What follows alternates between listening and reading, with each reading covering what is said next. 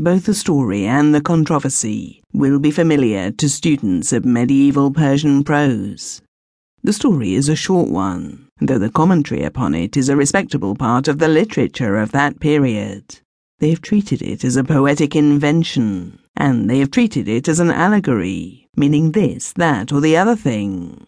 Theologians have had their copious way with it, dealing with it particularly as concerning the restoration of the body after death, and it has been greatly used as a parable by those who write about aesthetics, and many have held it to be a statement of fact, simply and boldly true.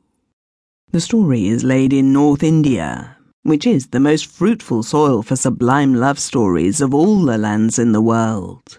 It was in a country of sunshine and lakes and rich forests and hills and fertile valleys, and far away the great mountains hung in the sky, peaks, crests and ridges of inaccessible and eternal snow.